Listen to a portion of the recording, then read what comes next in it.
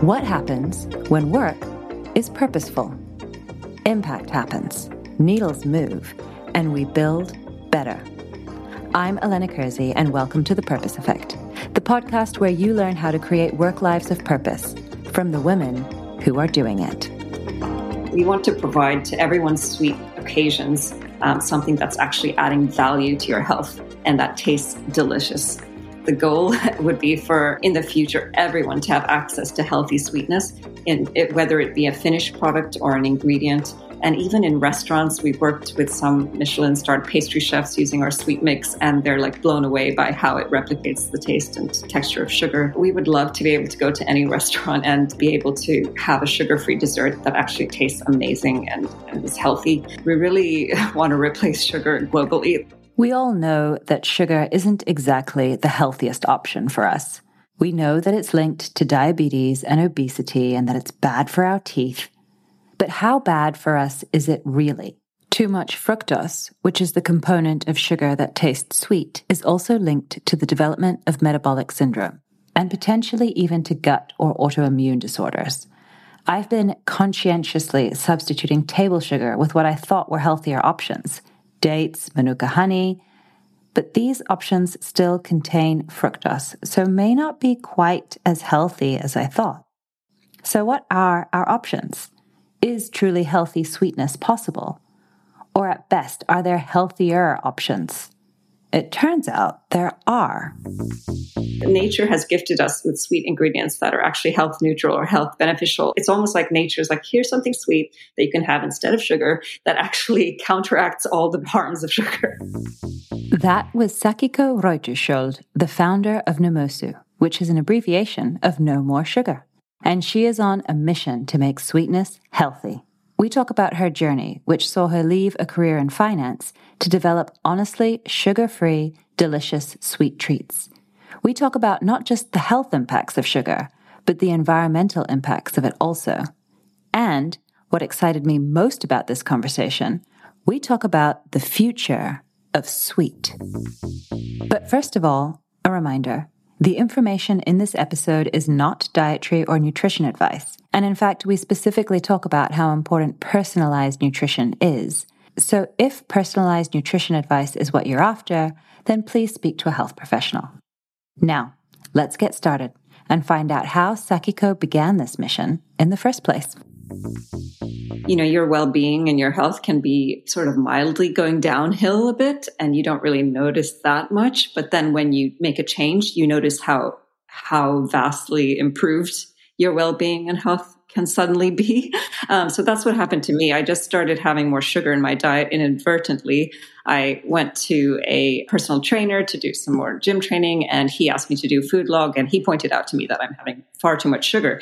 And I was surprised because I thought I had a healthy diet reasonably. And actually, most of the sugar was coming from dried fruit, low-fat yogurt, sweetened with fruit jams or whatever, and a lot of like sweet fruits, like very ripe pears, grapes, and so on. And so before this period, I really thought that sugar was simply excess calories, like neutral, right, empty calories with no like micronutrient value or anything.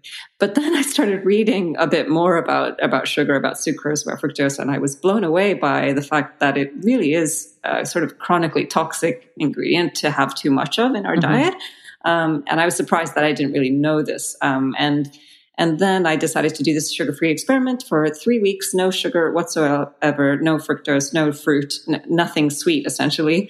And even after a few days and after a couple of weeks, I never felt better in my entire life. And I suppose most of us have, or I did anyway, have sugar in my life daily since I was an infant. Yeah.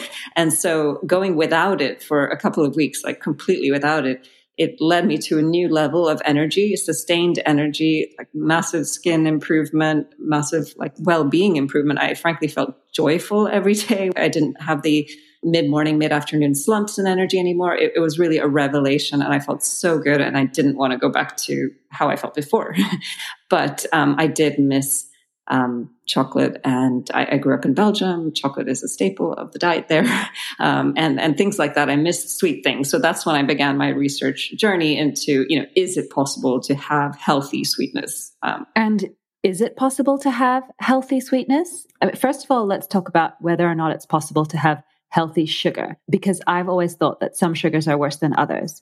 The diet that you just described to me with lots of dried fruit and, lots of sweet fruits, that's very similar to what I eat. I don't eat a lot of candy or desserts necessarily, but I do eat a lot of fruit and mango and grapes and these very sweet fruits. Yes. So how bad for you is sugar really?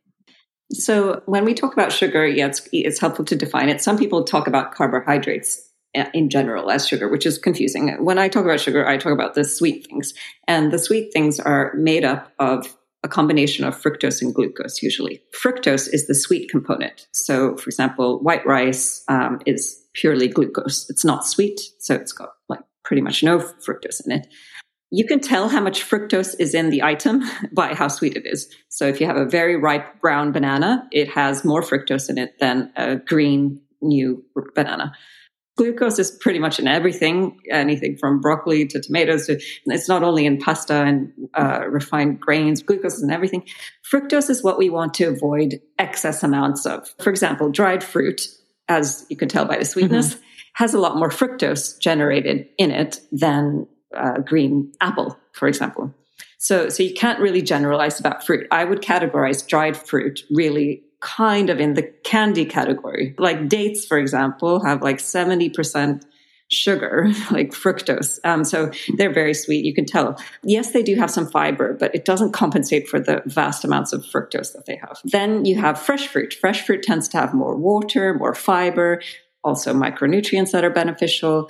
You can, again, tell by the sweetness level, what's the trade-off. So, for example, grapes are quite low in fiber, quite high in fructose, quite sweet. Whereas raspberries or blackberries are quite high in fiber, polyphenols, beneficial nutrients, and not that sweet usually, so not that much fructose. I wouldn't say any sugar in our modern diet is necessary or healthy, but as part of the package of a micronutrient dense, wild blueberries or something, then fine, but it's not the sugars that is adding value, it's the micronutrients. So basically when it comes to fruit, if you want to eat a lot of fruit, which does have value, try and eat less of the really sweet ones and more of the less sweet ones. Yeah, less sweet and fiber, like green apples with the skin on and so on. Also, we always talk about individual molecules as if that's how we eat, but we actually eat maybe a lunch and then we have a dessert, like a fruit as a dessert. And maybe in our lunch, we have a lot of fiber from lots of vegetables and salad and so on. That lunch that we have before that dessert is going to make a difference to if we simply had that dessert on its own without eating anything before it. So that's another consideration is definitely have your dessert after your meal, not before, not on an empty stomach, etc. So. Right. So the combination of how we eat our food is also important. But how bad really is the sugar for us health-wise? And why are we eating so much of it? For example, one simple fact, is that for many years, between the 70s until the early 2000s, we really thought that we should avoid saturated fat. And that's the only thing we needed to worry about, avoiding saturated fat. And there's a lot of information about this now available on the web. You can look at the whole history and why that started. It's a correlation of obesity, the increase in obesity and diabetes from that point on is just skyrocketing when we started reducing saturated fat, because what happened instead is we just switched to sugar and the food companies switched to sugar. So fat-free products full of sugar. And now we have a diabetes, obesity, metabolic syndrome epidemic. And fructose is quite inflammatory. There are studies linking it to leaky gut. So increasing the permeability of your intestine. And whenever you have increased permeability of your intestine, you have a more chance of autoimmune conditions developing, because most of your immune cells are lining the outside of the tube, waiting for things to enter that are not good, that they then sort of deal with. And that is the inflammatory response of the immune system, which is healthy when there's a pathogen and so on. But if you have a leaky intestine, then things are getting through that are not fully metabolized, not fully digested, and that can trigger this immune reaction to them, which is justified. But that immune reaction can happen too much. And you might, for example, suddenly become allergic to eggs, even though there's nothing wrong with the egg. So that's like the root cause of a lot of autoimmune conditions. Yeah, this is fascinating. I find all of this recent research into the gut and how important the gut is in our overall health just fascinating. But I want to go back to your own sugar-free journey and what you learned in the process. So after you went on this sort of 3-week sugar-free cleanse, did you notice a difference in how you felt immediately? And what happened next? What was the sort of scientific journey of discovery you went on? Because I know you then took on further qualifications to understand more about what was happening in your body. Yes. Initially, I just did my own research going after my day job in the city. I went to the British Library in London every evening and just spent a couple of hours researching the food science journals and medical journals about sugars mainly initially, and then about all these different sweet ingredients that exist out there, and natural and artificial and so on. As I sort of started doing that, I concluded, there are some sweet ingredients that are natural as well that actually are health neutral or even health beneficial. Started experimenting with those, started making some originally sugar-free cookies, gluten-free cookies, sugar-free as well, et cetera. And then this sort of started to develop into kind of like a business idea. And the reason I even bothered to do that is simply because I couldn't find products that I could buy. I went to Whole Food. I looked for honestly sugar-free products. All of them were basically refined sugar-free. Okay. But on the back, it's still like 70% sugar per 100 grams. They were just filled with dates or coconut sugar, or which biochemically are honey. Identical. Yes, honey as well. Honey is about 70% fructose usually. So I was disappointed with that. And then the other alternative online, I could find artificially sweetened sugar-free products. I had nothing against synthetic sweeteners per se until I started reading the research on each one. And it's not that they all cause cancer or anything dramatic as that. It's just that each one, when I really dove into the research, I was not pleased. I didn't want to eat that. So that's why I started experimenting, making my own products. And then when I started doing that and developing this into a business, I felt like, okay, if I'm going to make a health food business that's really genuinely healthy, then I need to know everything I can, as much as I can. So I found the most rigorous master's in science degree that I could take that is focused on personalized nutrition. So it's about personalization of nutrition. And it's based on the approach of functional medicine, which is quite like a holistic approach. It takes into account modern medicine, medications if need be, and a very holistic diet and lifestyle focused approach on treating, preventing chronic disease and so on. I really wanted to study what was the most up-to-date science on nutrition. Yeah. And as I did my research, what really resonated with me was the Institute of Functional Medicine and their way of doing things, their research. It also resonated with me that personalization of nutrition is really important. I knew a little bit about genetics, and so it's not only about genetics, it's really to treat individuals, you should consider personalization. Can we talk about that a little bit more, the personalization aspect of nutrition? Because you've said, obviously, we need to look at the individual when we're figuring out how to treat them, and there is potentially an ideal nutrition for you, but it's more than just genetics. So what else comes into play? What are the other things that might differentiate what I can eat, for example, compared to what you can eat? So your genetics is one point, and then your actual biology at this present day. Okay. So that we would identify by functional testing, blood testing. What are your, vitamin D levels? What are your blood lipid levels? There are lots of biomarkers you can look at for a person to determine, roughly what is their health at this point in time. And it might be for you that you have very low vitamin D levels, and maybe someone who is very similar to you, similar health conditions, they have fine vitamin D levels. So we don't need to worry about that for them.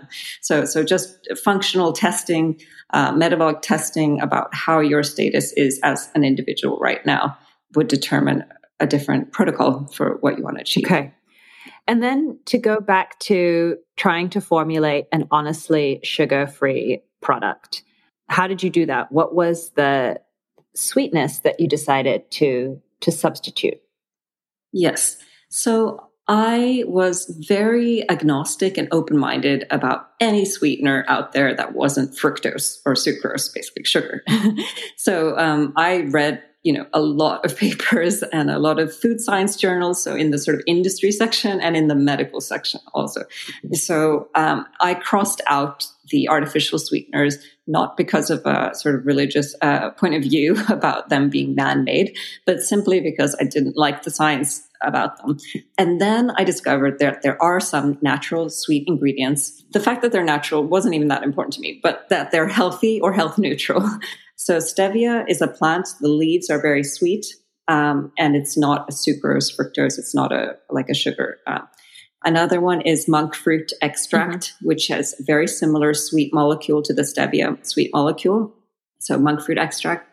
Then there is erythritol, which sounds like a funny name, but actually it's found in abundance in nature. It's a natural byproduct of fermentation. Okay. So it'll be in fermented food products, like tamari soy sauce, for example. It's found there just naturally. It's also found in some fresh products like mushrooms and some fruits and vegetables. And then there is xylitol, which comes from the birch tree usually. And that is also a sweet ingredient found in nature that is not sucrose or fructose. Some of it, like I think it's about 60% of that, does break down into glucose. But again, remember what I'm trying to avoid mostly is fructose. So it's not a big deal. But that's why xylitol has some calories. It is metabolized to energy. And then the last one that I'm still wanting to see more research on, but seems great, is allulose, which is kind of a new one. It's found in relatively small quantities in nature. It seems to have really quite strong blood glucose lowering effects. Okay. But I haven't seen any medical papers really describing the pathway by which it has those blood glucose lowering effects. And I really prefer to understand like the whole metabolic pathway of something and the mechanisms by which it works or has effects. So far, it sounds good. It does have a strong browning effect when you bake with it and so on. So I'm on the fence with allulose, but it seems okay. Those are the 5 sweet ingredients. Okay. And of these 5, what are you using in Nomosu products? Yeah. So this goes into how we can replace sugar effectively. First of all, we need to take a step back and why are we replacing sugar? Because we want to have a healthier product that still tastes sweet. So it needs to be healthy and taste good and taste sweet. So that's why I chose to use a combination of ingredients. And this combination of ingredients is stevia. Just to mention those 5 that are sweet ingredients that are healthy. Stevia and monk fruit extract have a very powerful sweetening power. So they're much sweeter than sugar. So you can't just throw them in a recipe to replace sugar. So that's why they're often found in combination with one of these other 5 ones that I mentioned, especially erythritol. Erythritol, just to mention, I told you it's found in nature and so on, but just its metabolic pathway is that it's a tiny molecule. It doesn't have any calories because it's not metabolized as energy. It simply washes straight through you. 95% washes straight through you and goes out in urine, basically, has no metabolic impact. 5% of it is metabolized sort of by the gut microbiota, which they metabolize a lot of things that we eat. So it's really like a health neutral thing. There are some studies showing that it deters bad bacteria in the mouth. So it's actually used in chewing gum and toothpaste because of that benefit. But yeah. So erythritol is about 60% as sweet as sugar. Sorry, this gets all really kind of technical, but it's good to dive in. So that's why if you have a product that's only sweetened with erythritol, they're going to use a lot of it because it's only 60% as sweet as sugar. And the consequence of that is that it has a little bit of a cooling, minty effect. A cooling effect in the mouth, which is not very nice when you don't really want that, unless it's like a peppermint toothpaste. Yeah. Exactly. So that's why the combination of that with stevia is a nice kind of helps with the sweetness, rounding it out.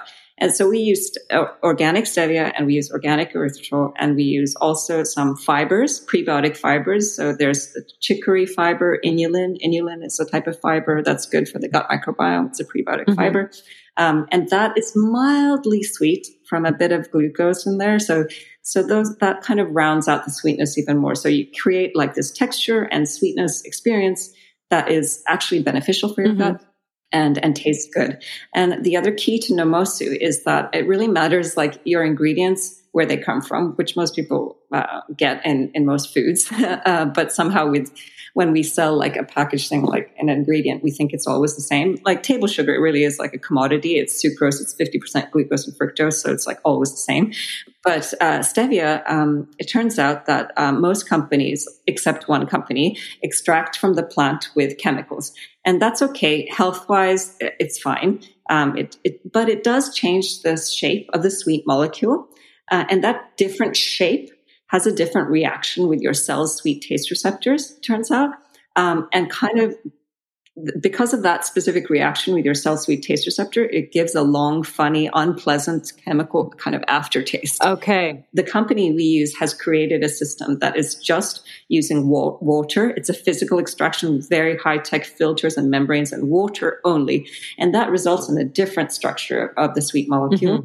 And that different, more natural structure, actually, combined with the different ingredients we use for sweetness that I just mentioned, has a natural reaction with your cell's sweet taste receptors. And we do research on cell taste receptors. We actually can see these dynamics.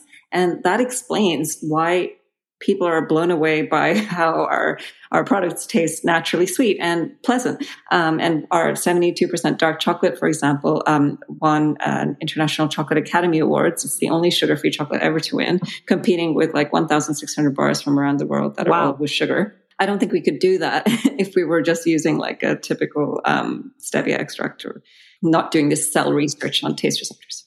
Is that why many other brands, even ones that describe their products as low sugar or natural sugar or healthy sugar or however else they describe themselves, is this why they're not using stevia? Because most of the stevia on the market is chemically processed and therefore has this strange aftertaste, that it doesn't taste as good? I think that is the case, that all these other companies, it's only one company that does the water purification. I did go through all of I tried many samples of stevia that I didn't like the taste of. So that's one reason, I believe. And then the other reason is not good application. As I mentioned, it needs to be combined in specific ratios with specific other ingredients to create a nice impact with your sweet taste receptors. You need to have that scientific research to really create a delicious taste. And what about the environmental impacts of both sugar, table sugar, and stevia?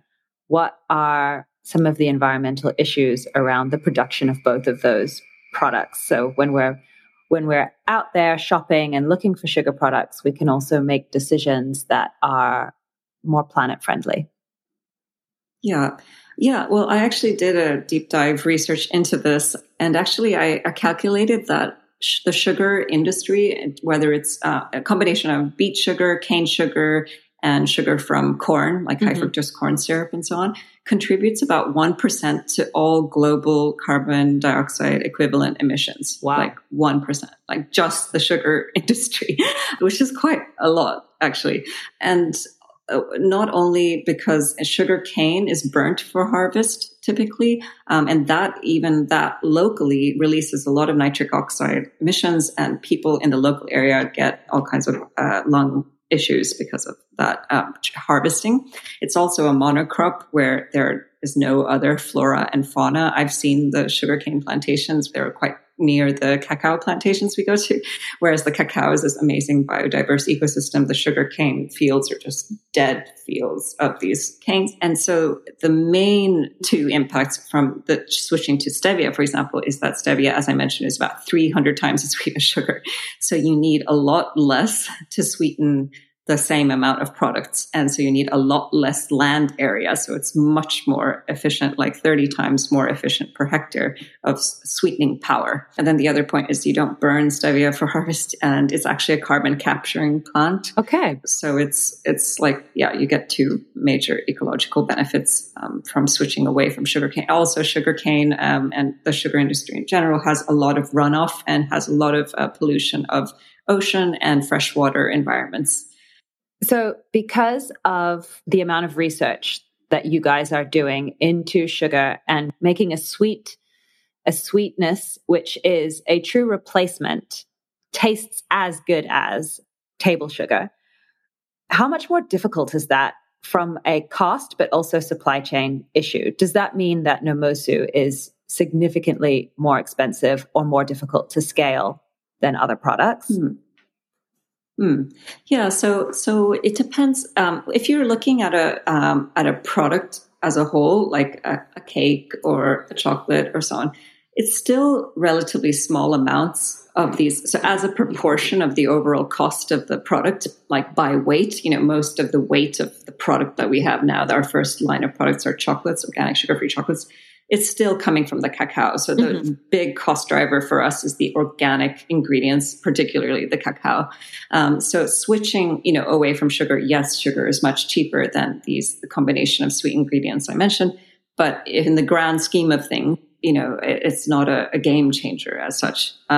So that's, I think, something to keep in mind when people say, oh, well, stevia is much more expensive than cane sugar. But actually, in the whole cost of your cake or your brownie or your so on, you're still, the main weight of that product is not coming from the sweetness, it's coming from those other ingredients. Okay. So yes, our products are more expensive, but I would say it's primarily because they're organic certified and the whole supply chain is organic certified for each ingredient, rather than simply because we're using stevia and not sugar. And they're not just organic, right? They're also sustainably sourced. That's yes. a big part of your mission. Yeah. So Rainforest Alliance certified cacao, the farmers get a fair pay. I've spoken with the farmers themselves. They're like so happy they switched from sugarcane to planting organic Rainforest Alliance certified cacao.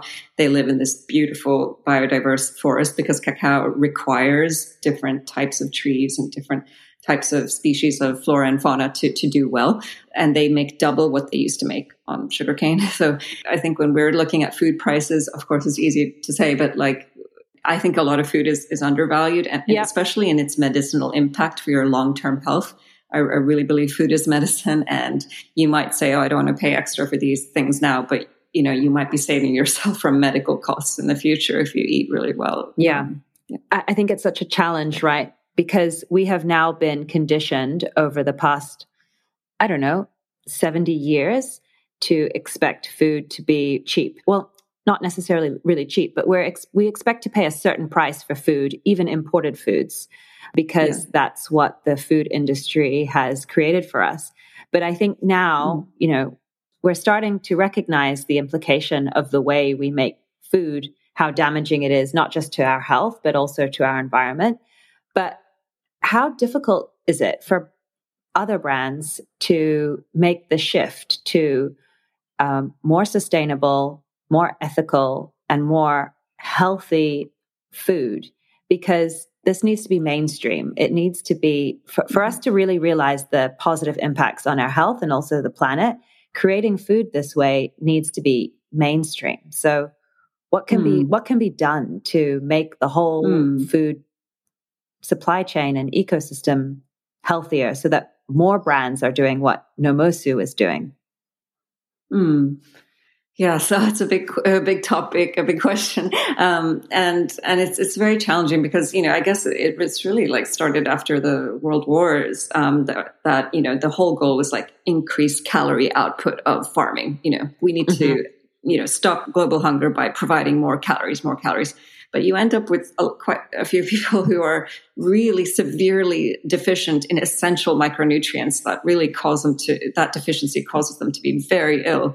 And yet maybe they have enough calories. And you can have someone who's actually overweight and actually completely undernourished in terms of essential micronutrients, essential fatty acids, et cetera.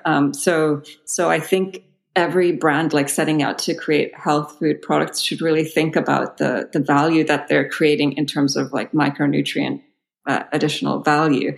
And I hope that doesn't necessarily have to be expensive. It's just the whole industrial food complex has been focused on generating loads of calories, and that essentially has been carbohydrates because that's the sort of cheapest calorie, I guess, to generate.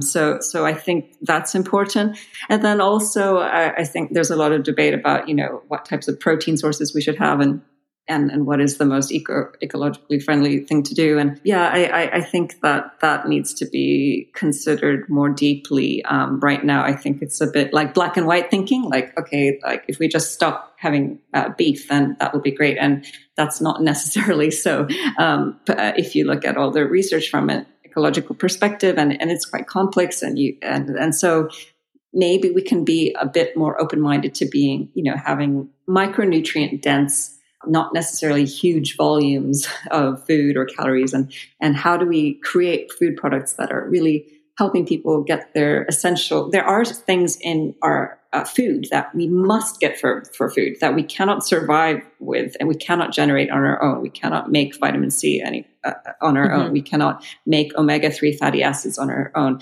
We need to get certain things from foods. And if food companies really think about what people need from foods, I think that will be helpful, and with less focus on these macronutrients like carbs, fat, sugar, a bit more detailed thinking would be good.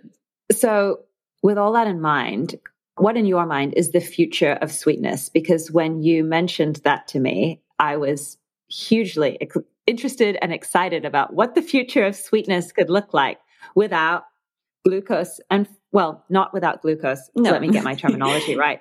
Without too much fructose.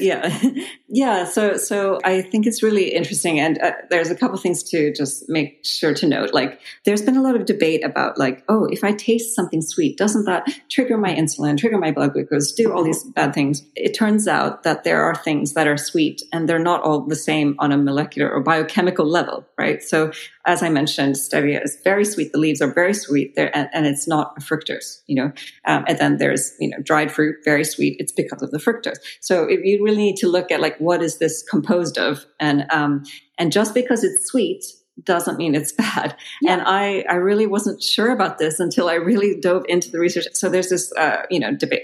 Everyone says sugar is addictive. A primary mechanism for that is that fructose is one of the few things that we eat that actually increases our hunger hormone and actually kind of reduces the effectiveness or sensitivity of our fullness hormone. Okay. So it actually makes us more hungry the more fructose you have. So you can have like a jug of apple juice and, not feel that full. You can't do that with milk, for example. So when we say addictive, I think we have to be careful. Of course, then there's the like hedonic kind of addiction and so on. But for example, they did a study relatively recently, an animal study, but where they knocked out the taste receptors, which means that they couldn't taste the sweetness. And they were giving the artificial sweetener sucralose and also in a drink, and another drink with I believe it was, I don't know if it was sucrose or gluten, but basically sugar drink. And these mice couldn't taste the sweetness, right? So they did the test when they could taste the sweetness and when they couldn't. When they could taste the sweetness, they went for both drinks kind of equally. And then they started drinking more from the sugar drink, more than the sucrose, which makes sense because that has energy, calories, whereas sucrose doesn't. And then when they knocked out the taste ability to taste the sweetness, they still went for the glucose drink more, much more. Because in their gut, they have sensors, we have sensors that, oh, this is an energy source. I'm going to go for this. So it's not all about sweetness, in the mouth. Like, that is the most relevant thing. And in fact, it's very clear that, for example, stevia does not trigger a blood glucose response and an insulin response. So that's another debate out there. And actually, fructose doesn't trigger a big blood glucose response either. So It's a bit confusing. So people focus a lot on blood sugar in the acute phase of just eating something. But fructose over time makes you less insulin sensitive, so basically more insulin resistant. And over time, it'll make you have higher blood glucose peaks in response to food and, go down the route towards diabetes if you have a lot of fructose in your diet. So acutely, you won't see the blood glucose spike on your blood glucose monitor. And that's why it's like some companies say like, oh, we sweeten coconut sugar. It doesn't give you as high a blood glucose response. That's because it's more fructose than table sugar, which is why I'm totally avoiding that. Yeah. So it's really like kind of a complicated thing. So basically, sweet taste in the mouth does not equal evil. Like it's just a sweet taste in the mouth. Depends on what it's made of, whether it's good for you over time or not. So there is healthy sweetness. It is possible to have sweetness in your life, in desserts and chocolates, that is actually health neutral or even health beneficial. So the future of sweetness, I would say, is 2 points. Is one, nature has gifted us with sweet ingredients that are actually health neutral or health beneficial. I didn't talk very much about stevia, health benefits, but really the scientific research is fascinating, and it actually backs up the indigenous use of it as a medicinal plant to treat people with high blood pressure and high blood sugar. I don't know how they figured that out, but there are mechanistic studies. So that's what I like, mechanistic studies explaining exactly how it worked. Basically, if you gave someone with insulin resistance or prediabetes, like a bowl of white rice, let's say, their blood glucose will spike. If you give that same bowl of white rice with stevia in it, the blood glucose will spike 30% less area under the curve. Oh, wow. So that's really significant. But if you have normal metabolic condition and you don't have prediabetes, it's not going to sink your blood glucose either. So it's like an adaptogen in that way. Then there are many other studies about stevia having antioxidant effects, and also very interesting studies that it improves muscle glycogen synthesis. So the ability of your muscles to create glycogen, which is actually kind of a focus of study of where does insulin resistance begin. And one of the earliest points you can see it is in muscle cells. So the fact that stevia is actually helping muscle cells to use glucose properly and create glycogen, it's almost like nature's like, here's something sweet that you can have instead of sugar that actually counteracts all the harms of sugar. So eat this one. Yeah, exactly. So I'm saying that the future of sweetness is healthy. I think all sweetness in the future can be health neutral or health beneficial. And that it's not going to be one ingredient that replaces sugar. It's going to be a combination of these ingredients and healthy fibers and so on to create the same taste, texture, feeling of sugar that actually benefit you. And we need to think broader minded about the whole food that we're creating and eating, not just like, I'm going to replace sugar with this ingredient and this is the solution to sugar. Yeah. Are other companies and other businesses doing what you're doing in terms of researching how to make a sweet product which feels like sugar without using fructose? Yes. So my partner and co-founder, and he has worked with a lot of big food companies, drink companies as well, and we interact a lot with them and so on. And yeah, there are definitely companies doing research on how to reduce the sugar in their existing products or almost put it to zero. And they're using some of the ingredients that I mentioned, but none of them, as far as we know or see, are doing cell taste receptor research to really see the taste dynamics at the cellular receptor level. And none of them that we've noticed are taking this approach of like, how can we make an actively healthy product, not just sugar-free, but like really beneficial, really beneficial for your health plus sugar-free. So we do research on the entire digestive tract, on the microbiota. We haven't come across ones that do this taste and health research together as much. Yeah. So then what does success look like for Nomosu? What are the big, hairy, audacious goals, so to speak? Yeah. So our vision is to really create a safe, trusted ecosystem of sugar-free, basically. So you can go to a Nomosu product and you can go to a Nomosu ingredient. We're going to come out with an organic sweet mix that's a 1-to-1 replacement for sugar early next year, which you can use in baking and sweetening, etc. So we want to provide to everyone's sweet occasions something that's actually adding value to your health and that tastes delicious. So like the goal would be for in the future everyone to have access to healthy sweetness, whether it be a finished product or an ingredient. And even in restaurants, we've worked with some Michelin-starred pastry chefs using our sweet mix, and they're like blown away by how it replicates the taste and texture of sugar. We would love to be able to go to any restaurant and or retail restaurant and be able to have a sugar-free dessert that actually tastes amazing and is healthy. So we really want to replace sugar globally. That's kind of like the main hairy goal. But yeah, one step at a time. The point is like Nomosu as a brand is like somewhere you can go to trust that it's a lot of science has gone into making it taste really good and be health beneficial. I mean, that is an amazing goal. We are on a mission to replace sugar as we know it and make a sweet experience something that's actually beneficial for your health. I can go along on that journey. Like, I would also like to know that having a sweet treat is not a naughty thing or a reward. A sweet treat is something that I can have every day if I want to, as long as it's the right kind of sweet. Exactly. And then if you were to achieve your, big, hairy, audacious goal, what would be the impact, do you think, on people's health and the environment? Yeah, I think that it is possible to reverse the trajectory of chronic disease right now. We have metabolic disease really still growing. So that includes obesity, diabetes, excess cardiovascular disease due to diet. All of those diseases could start to come down in terms of their growth rates. And that would save huge amounts of medical costs for countries, and also personal costs for the individuals and for their families. So I think that's like the sort of statistical point of view, is just reducing those numbers. But also in terms of well-being and health, like we do already get emails every week from people we've never met who are buying our products and who are just writing to say how grateful they are because they never found something that really satisfied their sweet tooth.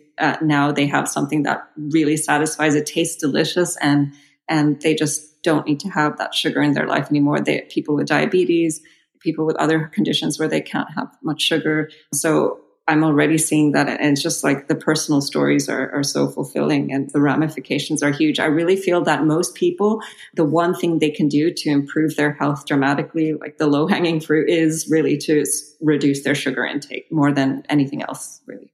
And then what's next for Nomosu? You mentioned that you're working on rolling out this sugar substitute that we can all use in our kitchens. Sweet mix. Sweet mix. But do you have any plans to be in Asia, in this part of the world? I would love to. I'm half Japanese, as you know, and so being in that particular country is, especially for me, is special. But they are like just so perfectionistic about everything. I mean, we are as well. But in terms of like logistics, distribution, making sure we have enough supply, all that, like it needs to be perfectly dialed in before we go there.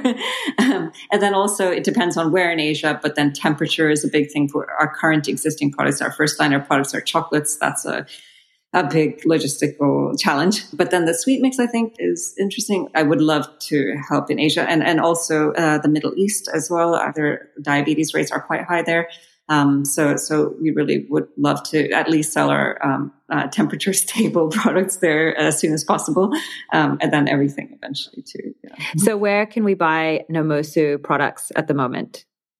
Yes, so at the moment we're selling in the United Kingdom, mainly in a retailer called Planet Organic, which is a retail chain of organic stores, and then also on our web shop, nomosu.com in the United Kingdom. And then in the US, we're in a retail chain in California called Erewhon Market, mainly in Los Angeles. Then another retail chain in Texas called Central Market, and another retail chain in Arizona called AJ's. So those are like our main retail chains. We are working on getting our fulfillment company set up in the US so that we can sell on our web shop in the US and soon on Amazon in the UK, EU, and in the US as well. And we're about to launch in the Netherlands with Holland & Barrett Benelux, which is a big retail chain there. So yeah, we're growing and managing the capital carefully, because every time you launch with a big new chain or a new geography, it's like loads of costs. Yeah, I'm sure. It's exciting. It sounds like you're in a really exciting place with Nomosu. Yeah. So thank you, Sakiko, for this conversation. It's been fascinating. And I've learned a lot. Firstly, about just what sugar really is, right? Because I don't think I thought about it enough. I certainly didn't think that it was as bad for me as it is. And I now realize that whilst I thought I had a healthy diet, I am certainly eating far more sugar than I need to be. So thank you for this conversation and for all of the work that you're doing, trying to make us all healthier by replacing sweetness as we know it. Thank you. It's been a pleasure speaking with you. Thank you so much. If you want to find out more about what Nomosu is doing to change the face of sweetness, their website and their details are in the show notes. And if you're in the UK, you can also shop for Nomosu's products online. I'm actually looking forward to getting my hands on some soon because a friend is bringing me back some from a trip to London as we speak. And I'll be back in your ears with more stories of women building business purposefully in 2 weeks' time. So bye for now.